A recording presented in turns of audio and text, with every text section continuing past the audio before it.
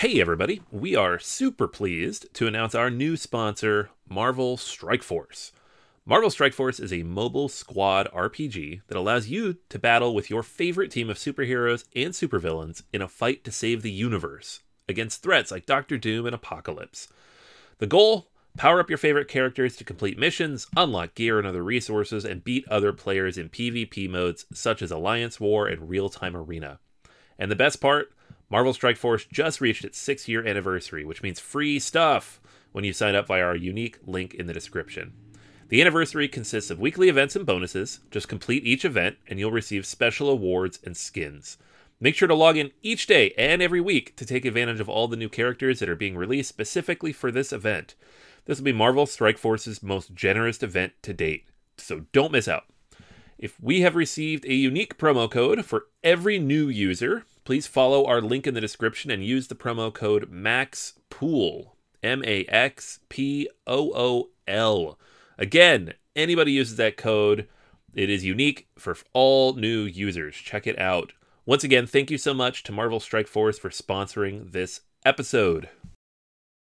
Say goodbye to your credit card rewards. Greedy corporate mega stores, led by Walmart and Target, are pushing for a law in Congress to take away your hard-earned cash back and travel points to line their pockets. The Durbin-Marshall credit card bill would enact harmful credit card routing mandates that would end credit card rewards as we know it. If you love your credit card rewards, tell your lawmakers, hands off my rewards. Tell them to oppose the Durbin-Marshall credit card bill. Welcome to Board Gamers Anonymous, the podcast about board gamers and the insane fun we have at the table together. This is Chris. And this is Anthony. And this is episode 273, our friends' favorite games with Tony Gullotti. We'd like to thank all our Patreon backers for helping us bring you a brand new episode, especially our new Patreon backer, Peter O'Reilly. Peter, my friend, you rock.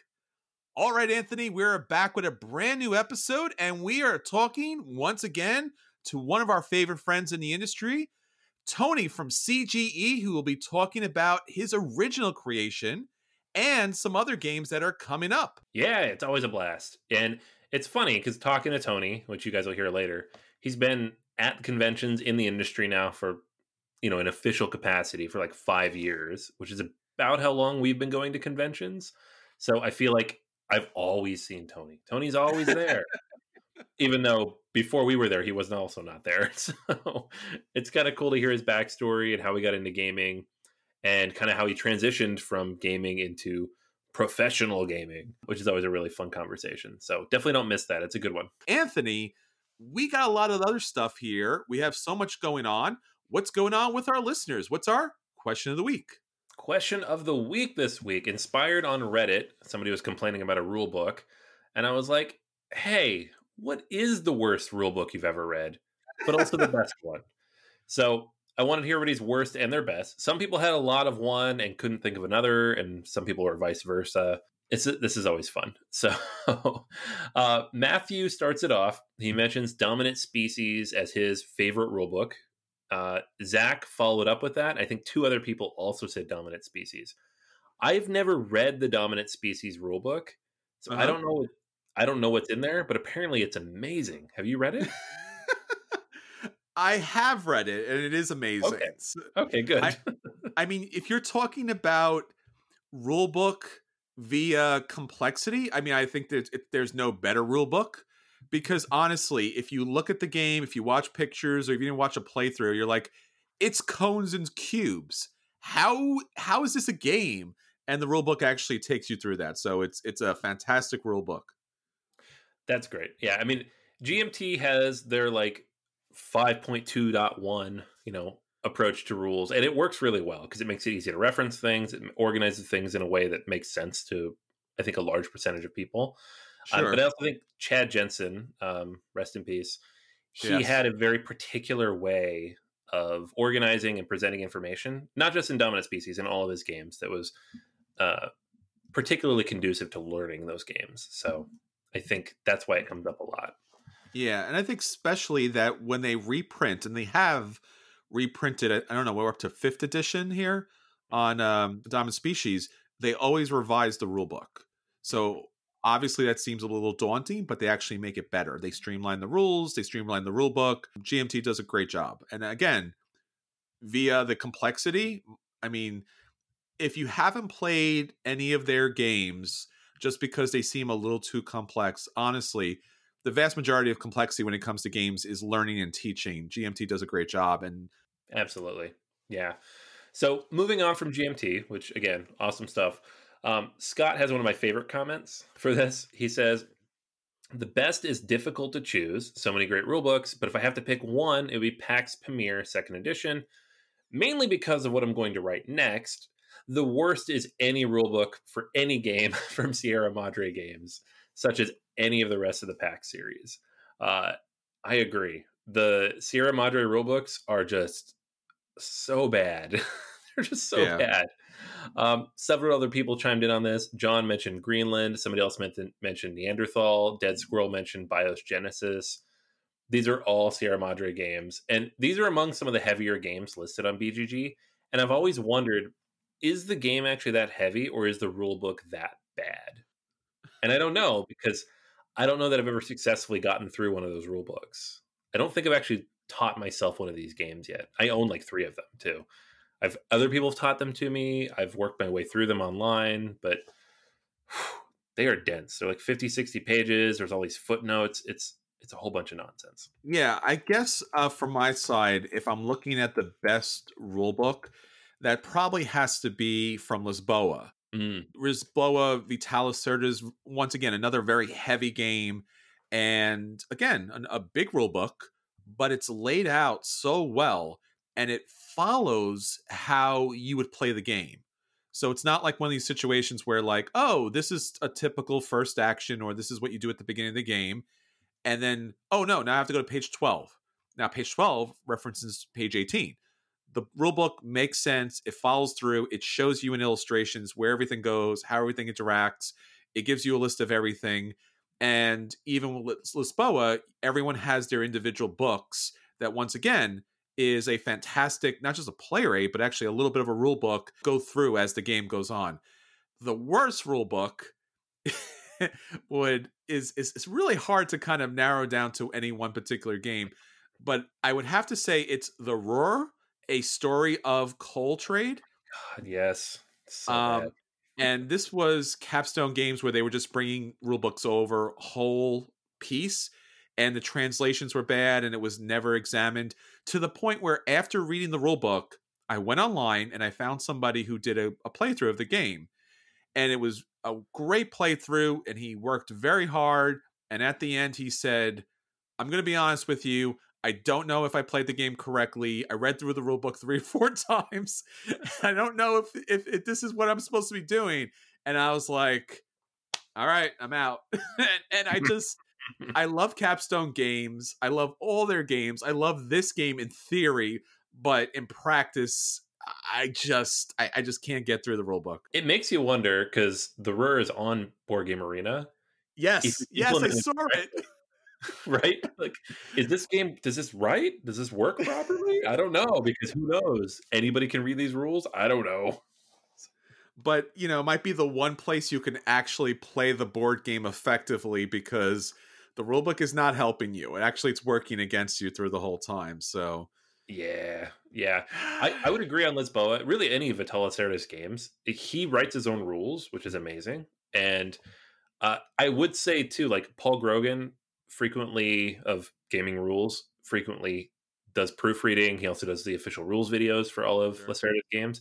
He's really good. If you see his name on anybody's rule book, it's probably a good rule book. So I'm going to give credit there. For me, the worst rule book I've ever read is Myth.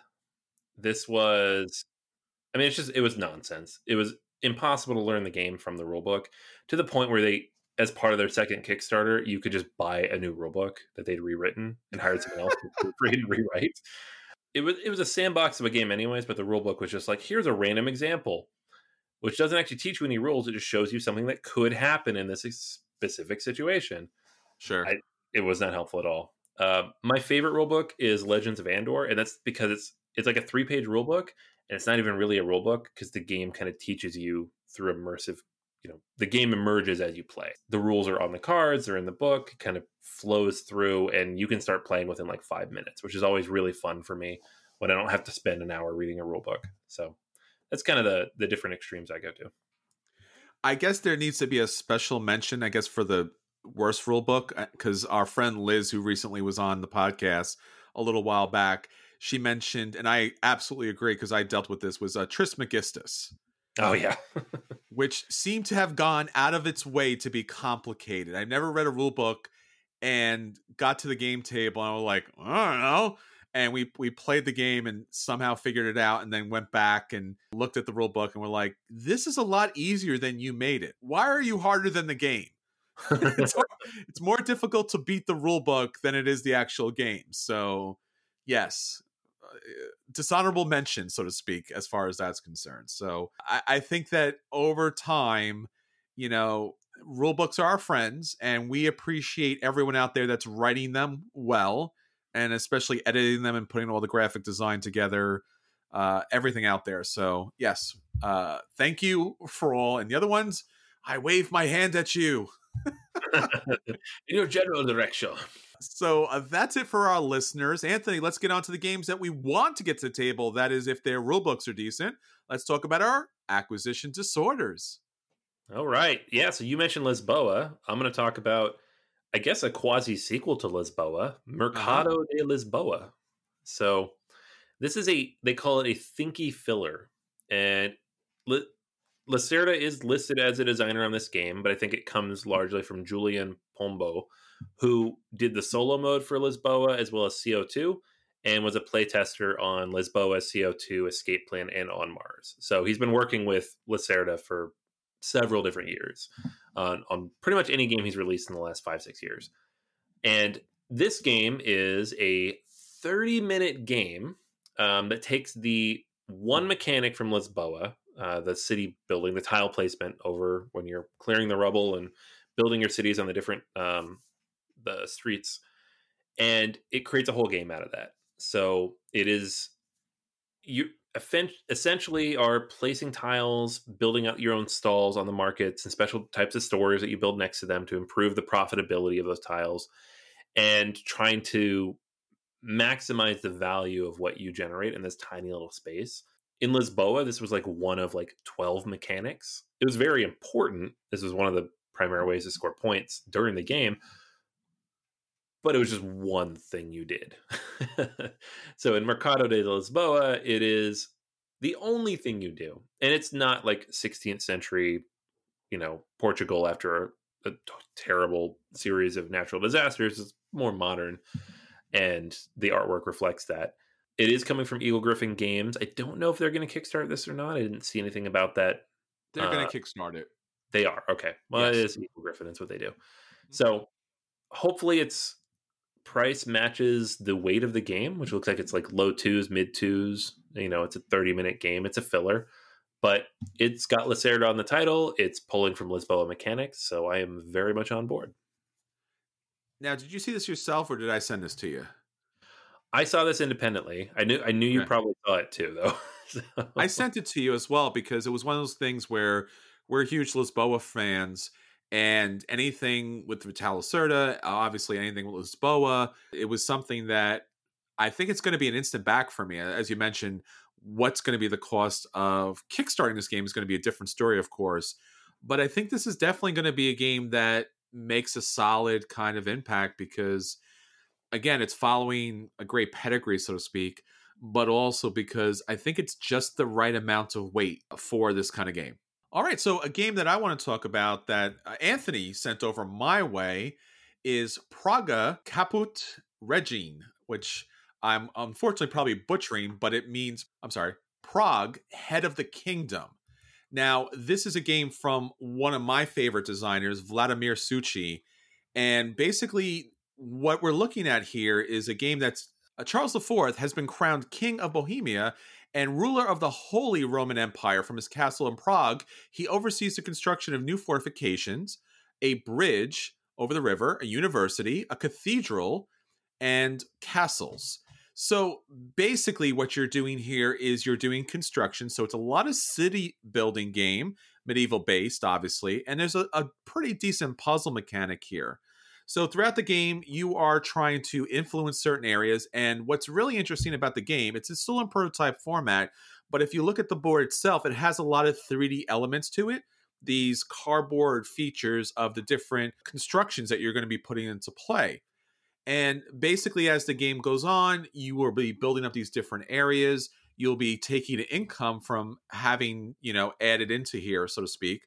And players are going to choose different actions from the board to be able to build, and there's going to be an array of costs that you'll have to pay. But by using those actions, you can increase resources. It's your standard Euro kind of game, and basically build up the new Prague city and all of its other wonders and construction. So basically, Euro mechanics, synergy, and construction, and hopefully, if you score the most victory points, you impress King Charles, which in the end is the only thing that really matters. Yeah, I'd like, as soon as I saw this, I was like, this seems interesting. And then I saw the designer on it and I was like, ooh, send to Chris. This is. It's got a very Orleans look about it with the tile placement on the board, and there's resources on the board. And then it's got that Agra. If you remember that game that had that big kind of stacking construct that never really worked and basically would topple over when you would play it. But here, you're looking at those two big buildings. You're looking at a cathedral. You're looking at a castle.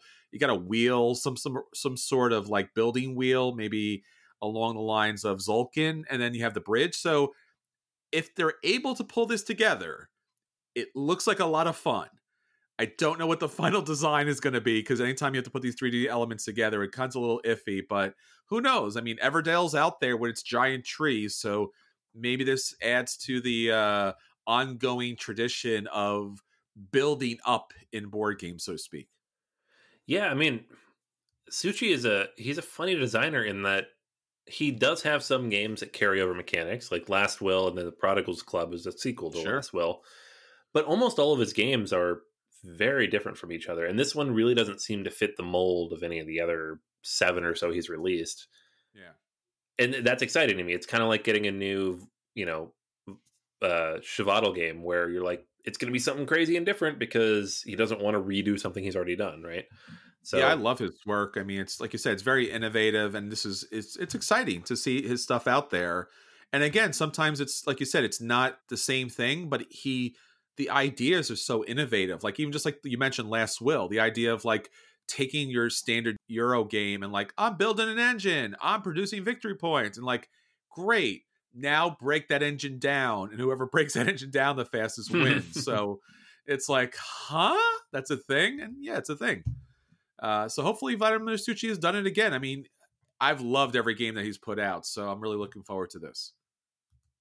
All right, Anthony, so that's everything that we want to get to the table. Let's talk about the games that did hit the table, and we'll let everyone know if those games are a buy and they should run out and pick those games up, if those games are a play and they should sit down and play them, if those games are a dodge and they should avoid them at all costs, or by chance, if those games are burned, like all those rotten rule books out there, and you should avoid them at all costs. So, Anthony, what do you have for us this week? This is a game I backed on Kickstarter, like a year and a half ago at this point, and my copy came in last summer.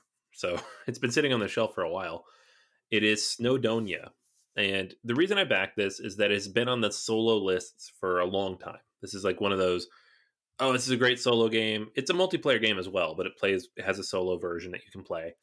And they did a deluxe master set, which includes the base game, as well as all the promo cards that have ever been released. I think there's like, 100 or so of them, plus 5 different scenarios. So like the game that you get, the box is like on par with the Tricarion Collector's Edition, almost on par with the Suburbia Collector's Edition. It's a huge box. Wow. And it has, I think, 1,200 cards in it or something like that. The base game maybe has 150 cards. So there's a lot of extra stuff added in. And so this review is obviously not all of Snowdonia Deluxe Master Set, because I didn't play all that. But I did finally have a chance to play Snowdonia and to get a chance to look through this collection and see what all I have and what it adds to the game.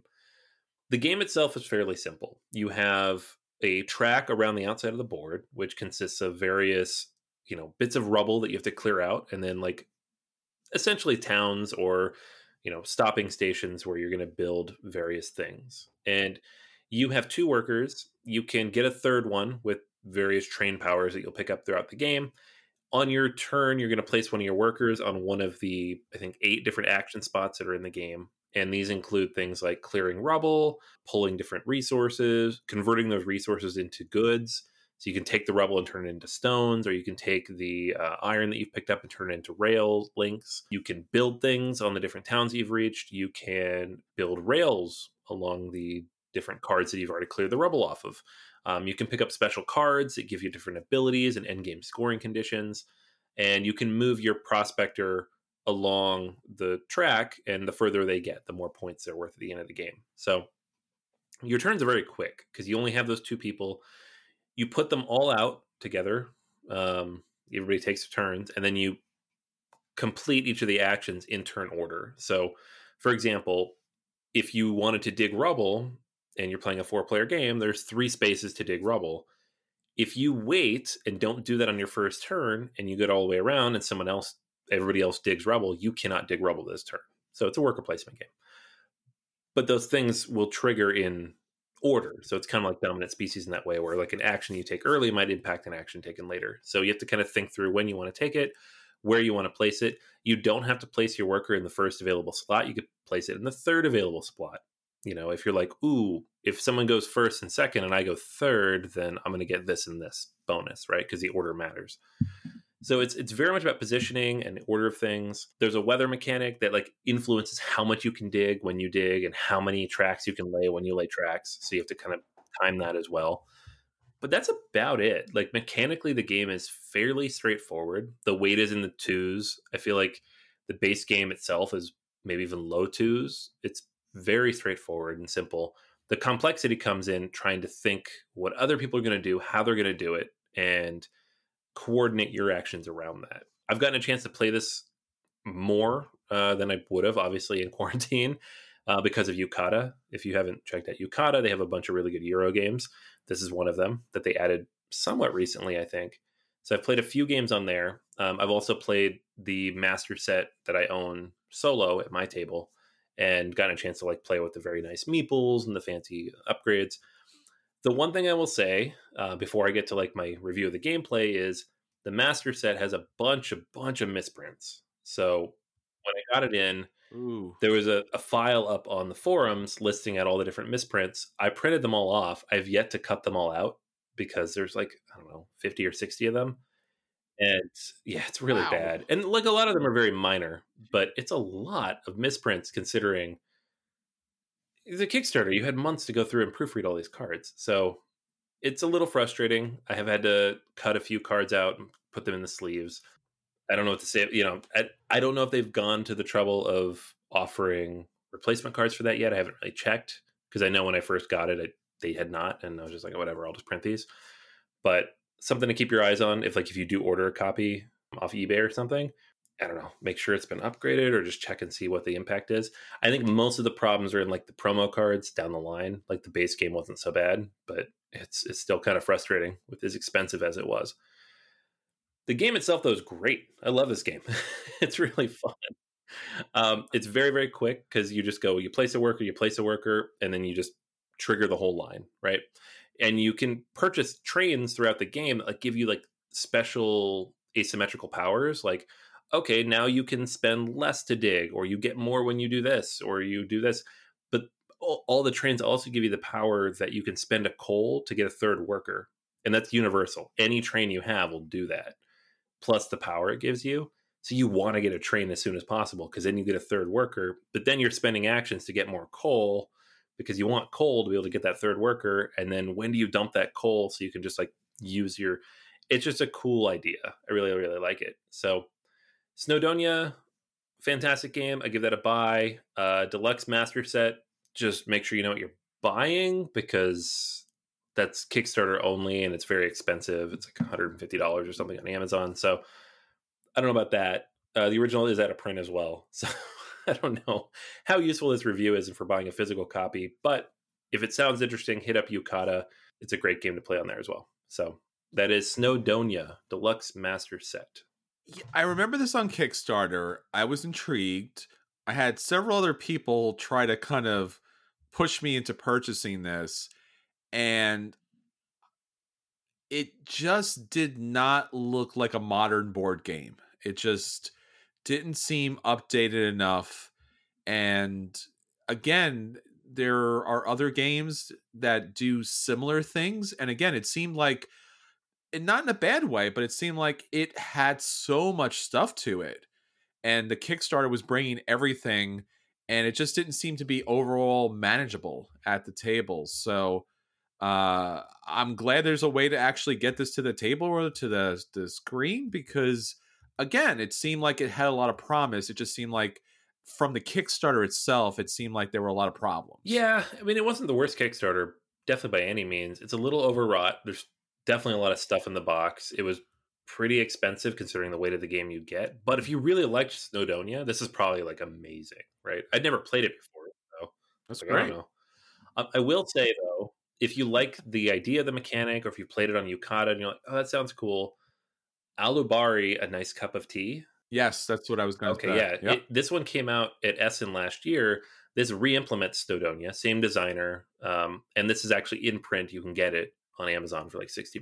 So it is not identical, but it uses a lot of the similar mechanics, and it is updated a little more modern. So if you're looking, and you know, the theme's a little different too. You're not clearing out railways to build more railways. You're, you know, growing tea and moving it along, you know, these different tracks. So yeah, that's something to keep in mind as well. Yeah, that was the one I had seen at PAX Unplugged, and it was getting constant attention. So that's probably be the way I go, because again, this seems like a lot of great games to get to the table, and maybe that's just personally for me the way that I actually want to get to the table. All right, well, I'm going to talk about a much lighter game, a family party game. It's called Tattoo Stories. This is a game designed by Eric Slauson. And basically, what you're doing is, in theory, you are creating tattoo designs to be able to market to different customers, and hopefully your designs come out best. And again, like a lot of these other party games, especially in this version, you're going to be drawing your design. Whoever is going to be the client, the tattoo client here, will choose what design it likes best, and that will score the point. So basically, you've heard and seen these mechanics before. What Tattoo Stories does is a little bit different. Is the tattoo client is going to pick out 10 cards, go through the 10 cards, and then pick out a final 5. And those 5 cards will be different objects or ideas that you will have to incorporate in your different tattoo designs. So it could be things like a monster truck, a video game reference, an alien, a ghost, a bikini. There you go. You got your 5 ideas, work and create a design. Again, a little bit of a change here is as you're putting together your design for your client here, you get to have a conversation. Everyone gets to have a conversation and ask them what would they like most, what things should be featured most, how would they like that design put together. And a final tweak to the standard kind of draw something and get people to vote on it is usually when you do these drawing games, you can erase. But since it's going to be a tattoo, you're not allowed to erase. So as you're putting together this wacky design, you are very, very much stuck with the tattoo you are giving. So mistakes are now part of the design. So do your best to kind of incorporate that. Otherwise, you're going to have a little bit of an awkward design. So again, Tattoo Stories does something a little different, a couple little things minorly different that overall makes it into a, you know, decent family party game. I'm going to give it a light play. Obviously, this is best for, you know, family and small groups and maybe a party type of situation. But you're going to have the most fun putting together wacky designs and obviously screwing up again and again. So not serious gameplay, more of a game experience, but nonetheless, fun to get to the table. Sounds cute. I mean, I don't have the group for it, but it sounds. I like the idea. It's very thematic, where it's everything's permanent. That's kind of cool. Yeah, that's what I took away from it as far as the biggest kick is concerned. I mean, otherwise it's your standard game, but the idea that you're actually having that conversation with clients as you're putting the tattoo together, and obviously as you're trying to get it done and you're making mistakes, now they have to live with it. The production's very good. Again, it's just a box of small cards. You're having these giant chunky player boards that you're going to be able to draw your design on, and the typical eraser marker. So overall, fine if you have the group for it. Tattoo Stories. All right, so that's everything that's hitting our table. Let's get on to our feature review. All right, we are back with our friends' favorite games, one of our favorite features where we bring on friends from throughout the industry to talk about their favorite games, what they're playing, their backgrounds, what's coming out in the future. This week we have special guest on the podcast, Tony Gullotti from CGE Games. Tony, we know you from all the conventions. We've met way back when. So thanks for coming on. We really appreciate it. No, thank you so much for having me.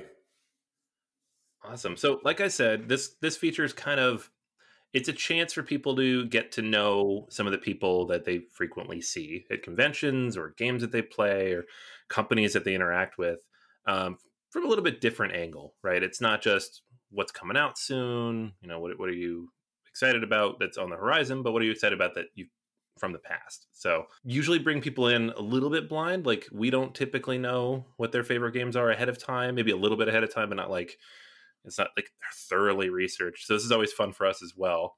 So I'm going to throw it to you and let you introduce yourself and your favorite game and, you know, what you want to talk about today. Great. Yeah. So like Anthony said, my name's Tony Gullotti. I'm North America marketing for Czech Games Edition.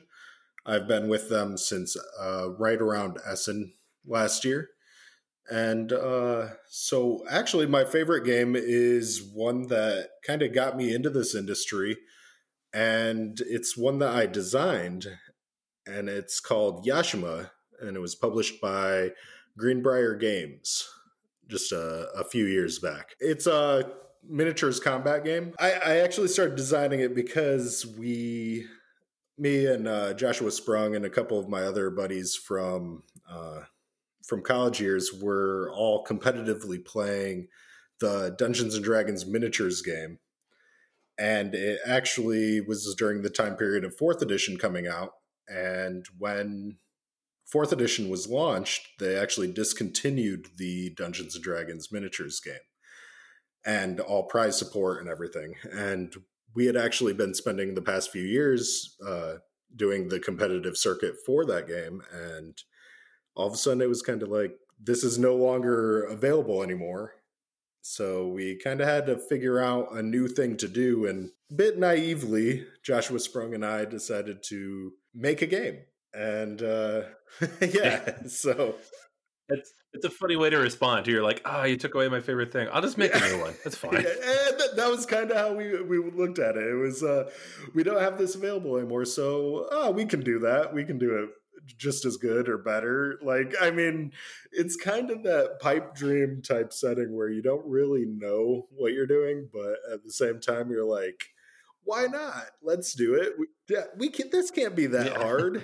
Natural next question, of course. How hard was it? Actually, it took about 2 years, and we started off trying to kickstart it ourselves unsuccessfully, and then we decided to, because we had no idea how to really build an audience out of nothing in the game industry.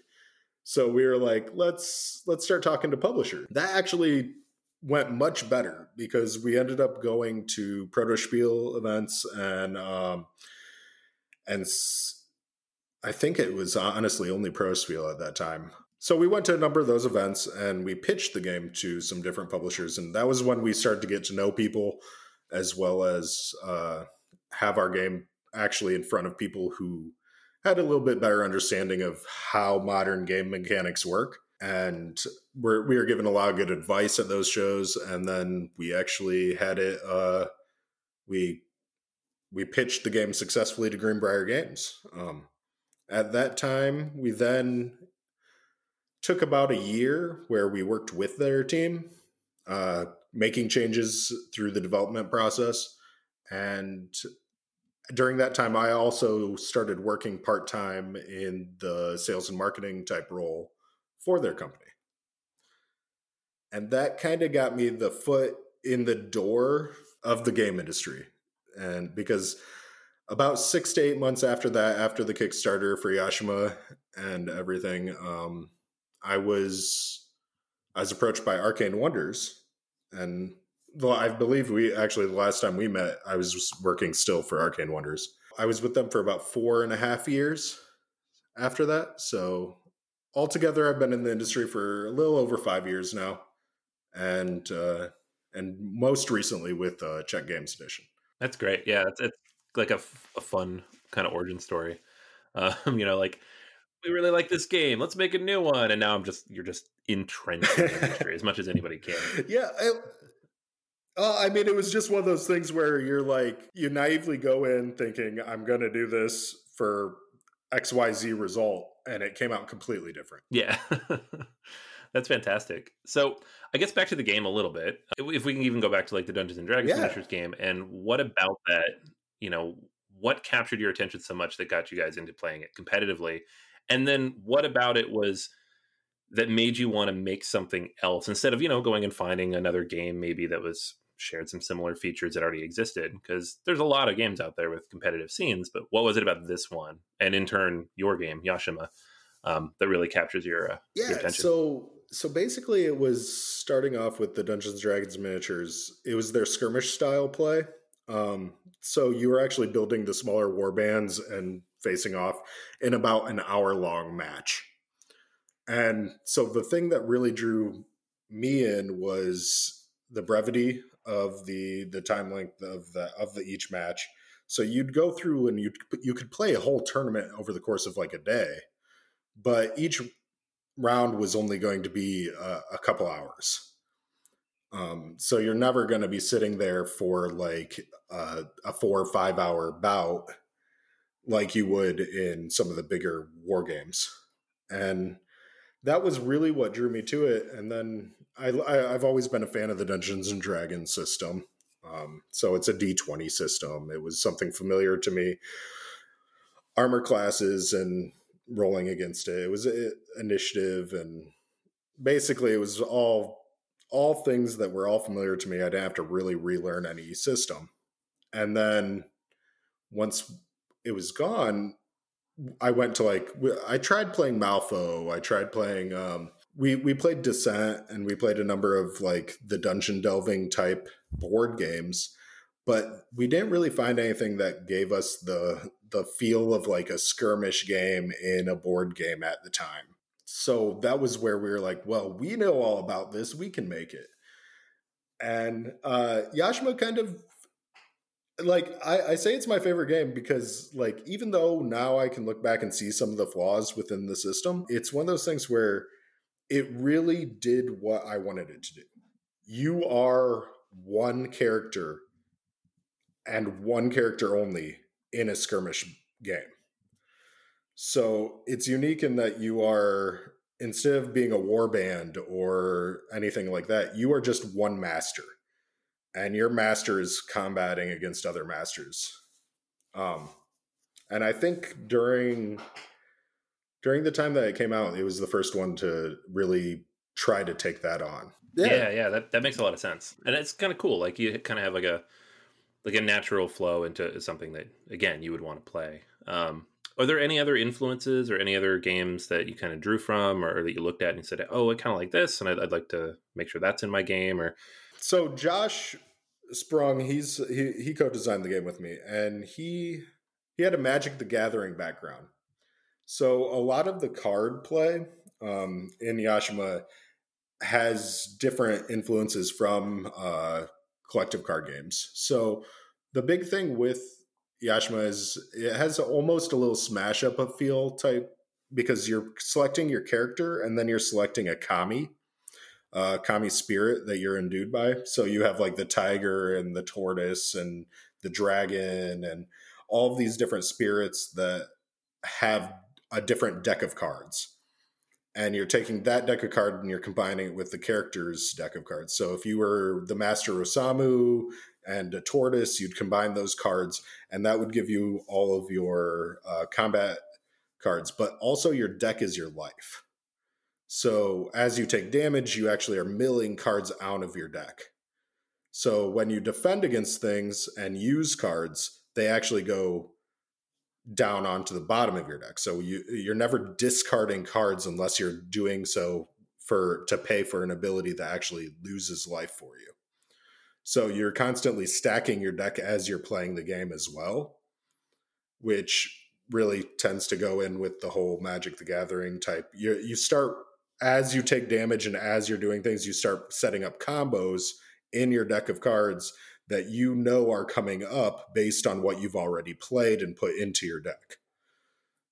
And that's where like the strategy of the game comes in, is not only where your board placement is and where you are in the game in relationship to the other master, but it's also what combos you've been setting up throughout the game, what cards you know are coming up, and like almost deck builder stylish, where as you get lower in life, you become more deadly because you're going to be flipping over these cards that you've set up that are typically your more powerful cards all within a short period of time. The game has a couple other features with like, it has special abilities in a tome that you actually are turning the pages and you can play the abilities using different resources. And it had, I think we tried a little bit too much, and that was the thing that made it so different, because the game itself is still, I haven't really seen anything that quite tried to do all the stuff it did. And I think that's probably one of the strengths and weaknesses the game had. And in that it had like an action pool for the different attack and move actions. It had this special deck that had your special abilities for each character, and then it also had the whole mechanic where you're fusing the attack deck with your life. And so there were a lot of concepts that were new that people weren't necessarily familiar with coming into the game. Gotcha. Yeah, no. And so a lot of things, like you'd be used to like drawing cards and discarding cards after you use them. That's pretty standard with most games. When you use a card, it goes into a discard pile. That's not the case with this game. The guard goes on the bottom of your deck. And just that alone threw people. Yeah. I can imagine. I mean, there's certain shorthand. Yeah. Yeah. So combine that with like 5 or 6 other things that are completely new to people that they have to wrap their head around. And that's where I sit there and I go, I think it maybe tried too much for what it was coming right out the gate. So, but yeah, it's still something I love, and I'll play it. If someone, there's some people that even at shows now, they'll bring their copies of the game and we'll play.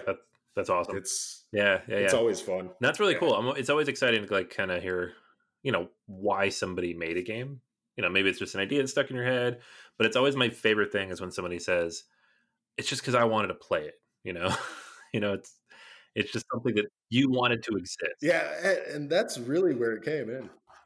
Yeah, we did. We wanted the game that we wanted to play, and we had a really good time. I mean, we had 2 different tournaments that we ran with Greenbrier Games on the year it released, and then on the year afterwards at Gen Con. And it was really one of those experiences that really taught me a lot about my strengths and weaknesses in the industry.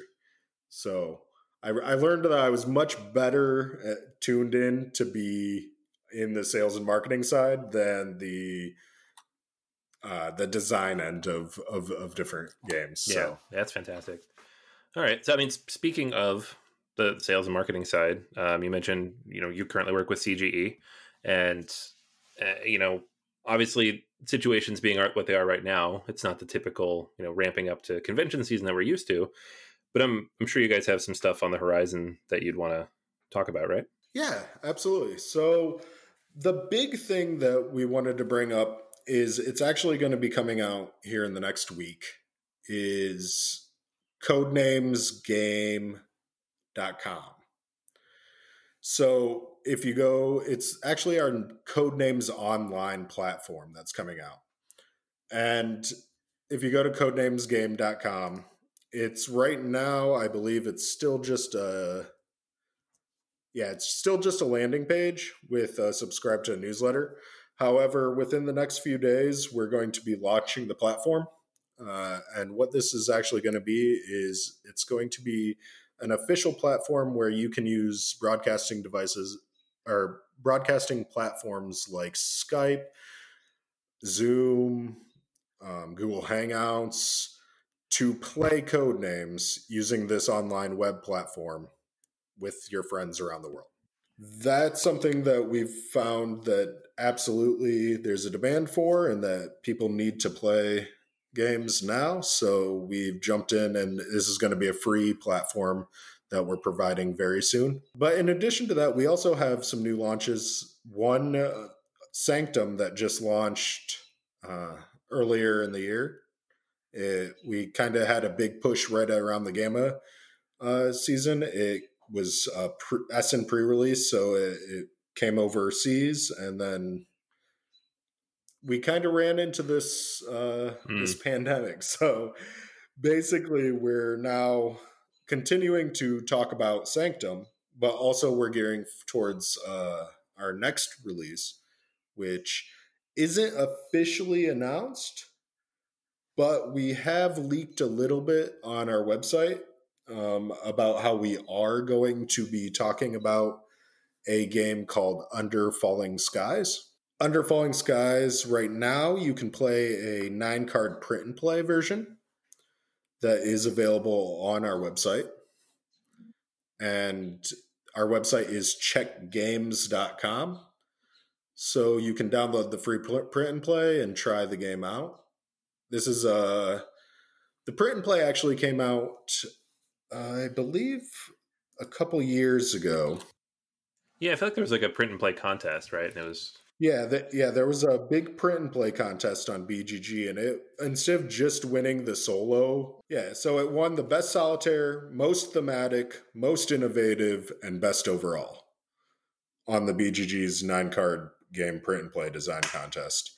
So basically, the designer Ulick actually started working for Czech Games Edition, and he brought us the game. And there's more story on our blog. We have a blog post on the website that actually talks kind of on the back end on how it came to be. But we played the game. We ended up loving it. And we've been working with him to develop it into something more than just a 9-card solo game.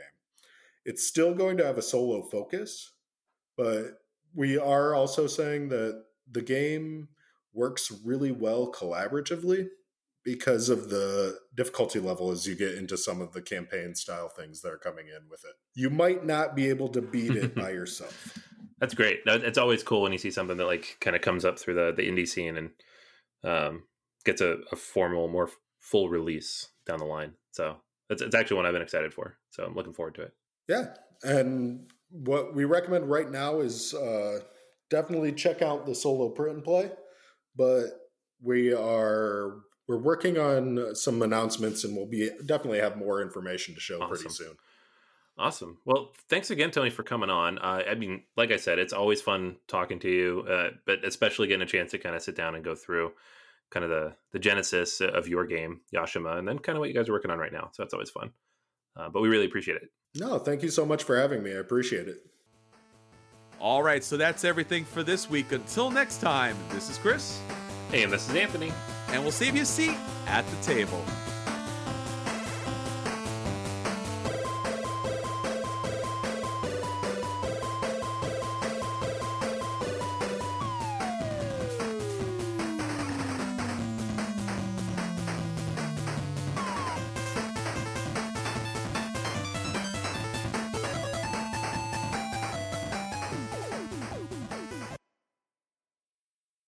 Say goodbye to your credit card rewards. Greedy corporate mega stores, led by Walmart and Target, are pushing for a law in Congress to take away your hard-earned cash back and travel points to line their pockets. The Durbin-Marshall credit card bill would enact harmful credit card routing mandates that would end credit card rewards as we know it. If you love your credit card rewards, tell your lawmakers, hands off my rewards. rewards. Tell them to oppose the Durbin Marshall credit card bill.